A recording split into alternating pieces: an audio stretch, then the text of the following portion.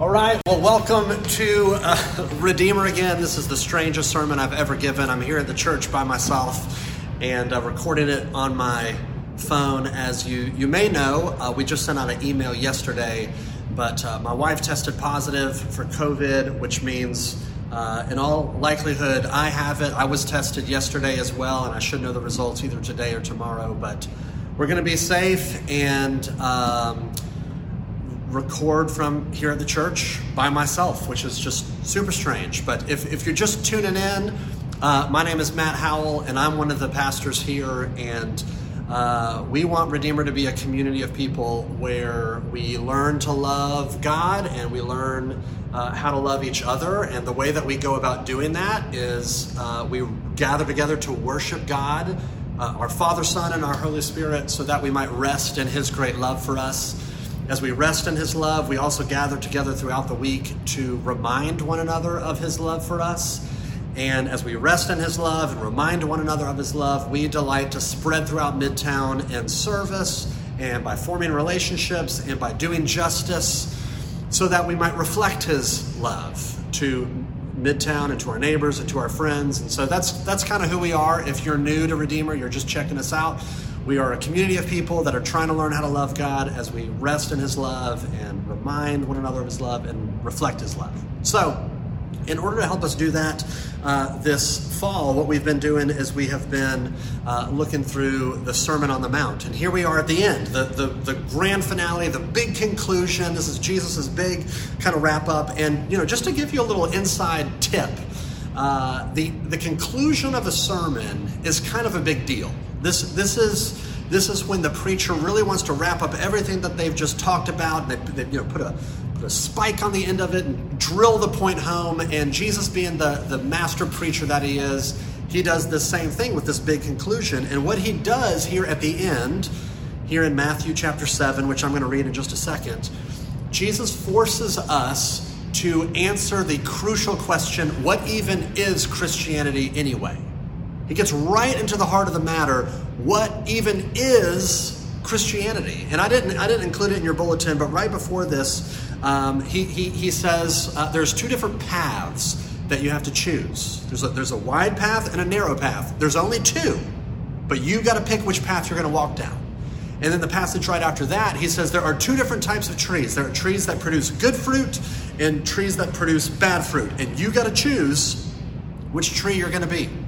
And in our passage here this morning, in Matthew chapter 7, verse 21 through 27, Jesus says there are two different foundations to build your life on. And there is no neutrality. There's only two. You got to pick which foundation are you going to choose to build your life on. And these two foundations, as we're going to see, are not what you would expect. He's not asking you to choose between being a good person or being a nasty person. He's not even asking you to choose between being a religious person and being a non-religious person. The two foundations are, will you trust yourself or will you trust in Christ? So let's look at it. Matthew chapter 7, verse 21 through 27. Not everyone who says to me, Lord, Lord, will enter the kingdom of heaven, but the one who does the will of my Father who is in heaven. On that day, many will say to me, Lord, Lord, did we not prophesy in your name and cast out demons in your name and do many mighty works in your name? And then I will declare to them, I never knew you. Depart from me, you workers of lawlessness. Everyone then who hears these words of mine and does them will be like a wise man who built his house on the rock. And the rain fell, and the floods came, and the winds blew and beat on that house, and it did not fall because it had been founded on the rock. And everyone who hears these words of mine and does not do them will be like a foolish man who built his house on the sand. And the rain fell, and the floods came, and the winds blew and beat against that house, and it fell, and great was the fall of it. This is the word of the Lord. Thanks be to God. Two different foundations. Foundation of the rock, foundation of the sand. Trusting in yourself, trusting in Christ. Let me look at these one at a time. What do I mean by this foundation of trusting in yourself? Well, look back at the beginning in verses 21 through 22. Jesus paints this picture of people that have done everything that they're supposed to do. They were good, religious people. And there are three characteristics about these people I just want to highlight really quickly. Here's the first. In verse 21 and 22, they come up and they call Jesus Lord. So they have orthodox theology. That's characteristic number one. Lord was the Greek translation of the Hebrew word for Yahweh. So these are people that come up to Jesus and recognize that he is divine, recognize that he is truly God in the flesh. So they have orthodox theology. Number two, notice they don't just say Lord, but they say Lord, Lord. Now, in our language, or anytime there's any writing in our language, if we want to emphasize something or really intensify something, we bold it, we italicize it. In Jesus' day and age, in the Bible, whenever you wanted to emphasize something, you doubled it. So they don't just say Lord, they say Lord, Lord, which is the way to say that there's emotional engagement, there's intensity involved in their emotional life as they relate to Jesus. So these would be people that the college kids might say are on fire for God. These are people that, they close their eyes, they raise their hands in worship, they are emotionally involved in their spiritual life. That's characteristic number two. Here's characteristic number three. They're personally active in ministry. In verse 22, it says that they prophesied in Jesus' name, they cast out demons in Jesus' name, and they did many mighty works in Jesus' name. They're doing awesome stuff. They're leading people to Jesus. They're helping other people. They're doing these miracles. Okay, three characteristics. Orthodox theology, they're emotionally involved, they're active in ministry. Surely, if somebody has chosen to build their life on the right foundation, it would be these sorts of people. But notice what Jesus says. Verse 23, I never knew you. Depart from me, you workers of lawlessness. Now here's kind of where the record scratches, and you're like, okay, what? How does this make any sense? Okay, in order to make sense of this, you kind of have to look a little bit closer and kind of read in between the lines. And I want to show you three reasons why these people are not trusting in Christ, but they are trusting in themselves. Here's reason number one. Entitlement. You can see that they have a sense of entitlement to them. Look at verse 22 again. They said, Lord, Lord, did we not do X, Y, or Z? There's this sense of shock there. Like, whoa, didn't we do all the right stuff? We did all the right stuff, so surely we are the kind of people that are entitled to get into your kingdom. We're the kind of people that are entitled to your blessings. And what you find out here is that it's totally possible to be a good person, to be a nice person, to be a religious person, to believe and do all the right things, not because you want God, not because you want to simply please God, but because you want God to owe you something. I don't know if you've seen the TV show The Office, but in one particular episode, Dwight comes into the office holding a big platter of bagels. You might remember this episode. He comes in and he says, good morning, everybody. Who would like an authentic New York bagel? And as people pick them up off the tray and say, oh, thanks, Dwight, he has this kind of devilish grin. And he says, oh, thanks. Or he says, oh, no problem. You owe me one. In fact, he goes into Michael's office and he says, hungry? And Michael goes, no, I had a fish stick sandwich. Actually, I had 2 fish stick sandwiches. My girlfriend didn't want hers. And so he ends up taking a bagel anyway, and Dwight kind of walks out and he says, you owe me. And then it cuts to the monologue, the talking head, where Dwight says this, can't a guy just buy some bagels for his friends so they'll owe him a favor, which he can use to get someone fired who stole a co-manager position from him anymore? Geez, when did everyone get so cynical? And here's this, it's this ridiculous scenario, but it's him giving out these gifts, but there's a catch involved. He's giving you these gifts because he wants you to owe him something in return. In the same way, Jesus is showing you it's very possible to go to church, say the prayers, go to the meetings, try to be a good person, so that God will owe you, so that you feel entitled to his blessings, to him answering your prayers. Of course, I'm the kind of person that you would bring into your kingdom of heaven because look, I've done all the stuff. Entitlement. You're trusting in yourself, not Christ. So that's reason number one. Here's reason number two. Externality.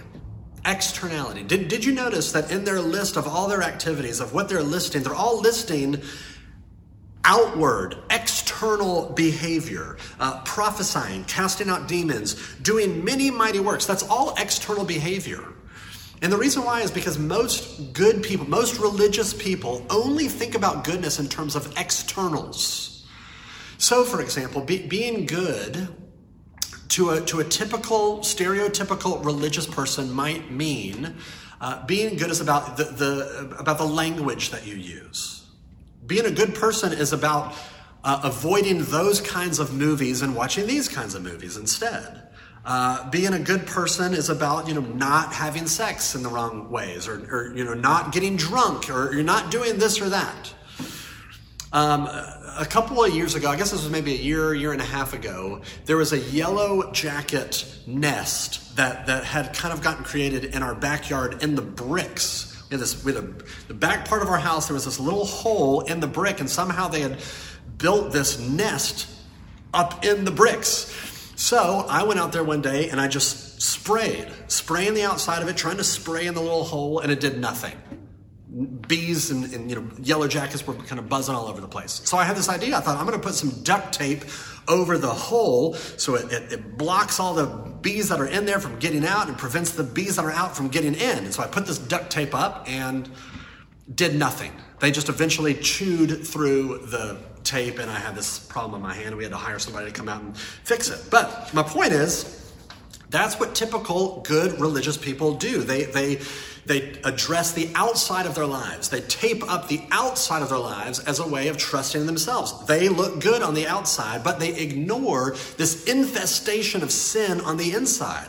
If you only address the outside, but you ignore your own pride, your own lust, your own greed, your own racism, your own idolatry, you're trusting in yourself. And that's what these people are doing. Entitlement, externality. Here's reason number 3, ego. Their ego. Look at the end of verse 22. They said, "We have done many mighty works in your name." Isn't that fascinating? Not only did they think that they did mighty works for God, they did many mighty works, which is to say they are way too aware of their own accomplishments. They are far too impressed with themselves, which, their ministry was just a big ego kick. I heard another pastor ask this question once, and I'm going to ask you. You can, since we're not in person, you can even feel free to answer this question out loud. It's not going to interrupt me. I'm just going to keep going. But here's the question. The question is this: getting up in the morning to read the Bible, is that a good thing or a bad thing? Well, the answer is, it depends. If the reason you're getting up in the morning to read the Bible is because you think, the people that do this are good people, or if you think, I want to have a good day, and I believe if I get up in the morning and I read the Bible, I'm going to have a good day, then actually getting up in the morning and reading the Bible can be counterproductive for your own spiritual development. It can be counterproductive for your soul, because you're just reading the Bible as an ego kick. You're reading it to trust in yourselves, to feel good about yourself. That's what these people were doing. All of their ministry was just a big ego kick. So you put all 3 of those reasons together, entitlement and external behavior and ego. Here's what Jesus is doing. He is saying it's not about choosing between being religious and not religious. He just painted a picture for you of people that were very religious, but they were trusting in themselves. This is why Jesus illustrates this in the next little section, verse 24 through 27, by saying you have two houses on 2 different foundations. You have 2 houses right next to each other. They look totally identical, but one of them has drilled down until they found the rock, and they built their house on that rock, and the other house just built their house on the sand. And so when a storm came and it knocked down the house that was on sand, and the house that was built on the rock was still standing. But his point is, you have 2 different houses side by side, completely identical, 2 totally different foundations. And Jesus is saying you can have 2 different people side by side that look identical. They both read the Bible. They both care about the poor. They both pray. They both are involved in church, and yet they have 2 completely different foundations. One is doing it because they trust in Jesus, and the other one is doing it because they trust in themselves. And what's also fascinating, if you tease this out, is that you can have 2 different people side by side that are polar opposites, radically different. You can have one person that goes to church every week, and you can have another person that wouldn't be caught dead in church. You can have one person that believes in God and another person that totally an atheist, doesn't believe in God at all. And yet, in this scenario, they could be from the same exact foundation underneath. Neither one of them trust in Christ. Both of them ultimately are just trusting in themselves. That's the path. That's the picture that Jesus is painting for us. You have to choose. Which foundation are you going to choose? Are you going to trust in yourself, build your life on trusting in yourself, or here's this other way, to trust in Christ? Now, let's tease that out for the rest of our time. What does that look like to trust in Christ? Well, if you noticed, at the end here, there's this huge emphasis with doing. The big conclusion of Jesus' Sermon on the Mount, the emphasis is about doing the will of God. Look at verse 21. Not everyone who says to me, Lord, Lord, will enter the kingdom of heaven, but the one who does the will of my Father who is in heaven. Look at verse 24. Everyone then who hears these words of mine and does them will be like a wise man who built his house on the rock. Verse 26. Everyone who hears these words of mine and does not do them. The big breakdown is if you do the will of the Father. Hearing Jesus' words and doing them, that is the key. But the question is, okay, what is his will? What is the will of the Father? What does he want you to do? Well, Jesus doesn't really tell you in this little section. To get that, you have to jump over to John chapter 6. I included it in the front of your bulletin, but I'll just explain it quickly. Jesus has just miraculously fed 5,000 people with bread. And it was just a crazy miracle. And the next day, this crowd goes out looking for Jesus. And Jesus says to them, okay, you're seeking me, not because you want me, but because you want another free meal.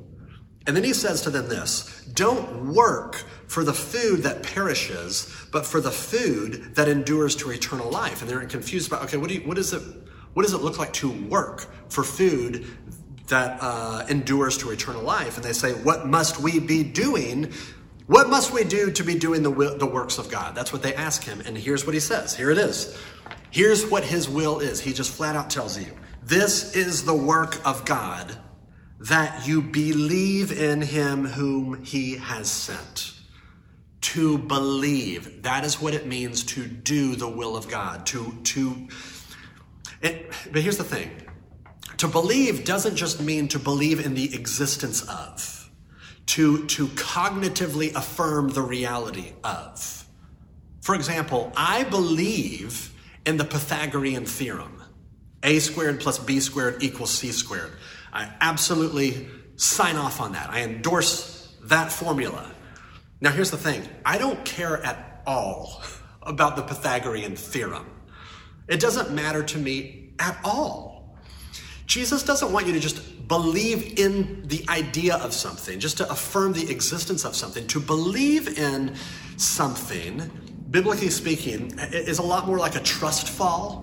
You remember when you were younger and you'd have somebody behind you and you do this thing where you'd fall into the trust fall thing, and you would hope that this person wasn't just pranking you and they were actually going to catch you as you rolled all of your weight onto them. But that's what it means to believe and to trust in Jesus. It means I am going to roll all of me onto you and trust that you are going to catch it. I am trusting you with my past. I'm trusting you with my children, with my job, with my future, with my guilt, with my sin, with my life. That's what it means to trust in Jesus. You're not hedging your bets. You're not, there's no backup plan. You are going all in based off of what you know is reliable about who he is and what he has done for you. That's the key. That's the contrast. Being a Christian has nothing to do with what you have done or are doing or will do. Being a Christian has everything to do with what Jesus has done. And what has Jesus done? He has done everything. He's done everything that was necessary. On the cross, what do you see Jesus crying out? He cries out, my God, why have you forsaken me? Which means when Jesus was on the cross, God the Father looked at him and said, depart from me, you worker of lawlessness. Now, why? Especially since what we know about Jesus was that he lived a beautifully perfect life of keeping the law, of pure righteousness. Because in that moment, Jesus is acting as our substitute. He is stepping in and receiving the blame and the punishment for all of our sin and for all of our guilt, so that you and I can be fully exonerated in the courtroom of God. So much so that it's not just that we're fully exonerated, it's so that when God looks at us, he says, well done, good and faithful servant. He looks at Jesus and says, depart from me, you worker of lawlessness, so that he can look at you and me and say, well done, good and faithful servant. You know, Martin Lloyd-Jones, who is this old pastor, preacher in the middle 1900s, he used to have this conversation starter. He'd come up to people and he'd say, are you a Christian or not? Which is kind of an intense question to ask somebody. Are you a Christian or not? And if their answer was, well, I'm trying to be one. I'm trying hard to be one. He would know at that point, okay, you don't get it. You don't get Christianity. Because you either are or you are not. There's only two choices. You are a Christian or you're not one. Now you might look at that and say, okay, that's a little harsh. That's a little harsh. But here's the thing, that's not harsh. That's just what grace is. You either receive it and you have it, or you don't. There's no trying to earn it. There's no trying to merit it, to get it. In the same way, if I were to look at my son Reed and I were to ask him the question, Reed, are you my son or are you not? And his response is, well, I'm trying. I would say, you don't need to try to be my son. You already are. The reality is, do you accept that? Do you live out of that reality, which is already true? Now, here's the last thing, final thing. Final question here. How do you know if you are trusting in yourself or if you are trusting in Christ? How do you know which foundation you're actually building your life on?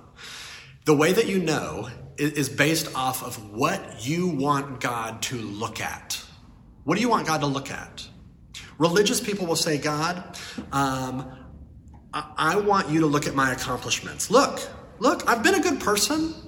I've tried really hard. Okay, I haven't been perfect. I've messed up some, but all along the way, sure, I've generally been a kind, good, decent, moral person. Look. A Christian would never talk like that.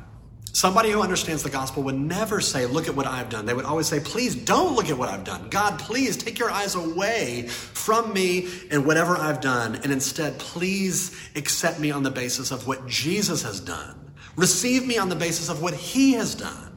That's how you know whether or not you're actually trusting in yourself or you're trusting in him. That's what it means to do the will of the Father. That's what it means to believe in him whom he has sent. Don't make the mistake of building your life on this insecure foundation of your best efforts, of your New Year's resolutions, of your willingness to try harder. Give up on yourself and build your life on the solid rock of Jesus. Trust in him. He will never leave you. He will never forsake you. That's the conclusion of Jesus' sermon. Don't trust in yourself, trust in him. That's the conclusion of my sermon as well. Jesus is better. He is the rock that you can build your whole life on, and it will not let you down. Consider it an invitation for you this morning. Let me pray. Father, thank you that Jesus is better. Thank you that Jesus is enough. Jesus is sufficient. He is supreme. He is our King. He is our Lord. And I pray, Father, that you would give us the courage and the freedom to stop building our lives on ourselves and our own accomplishments and our best efforts. It's scary. It's scary to relinquish the control. It's scary to fall over completely into Jesus. But convince us afresh that he is more beautiful and more believable than we think him to be. We pray all this in Jesus' name.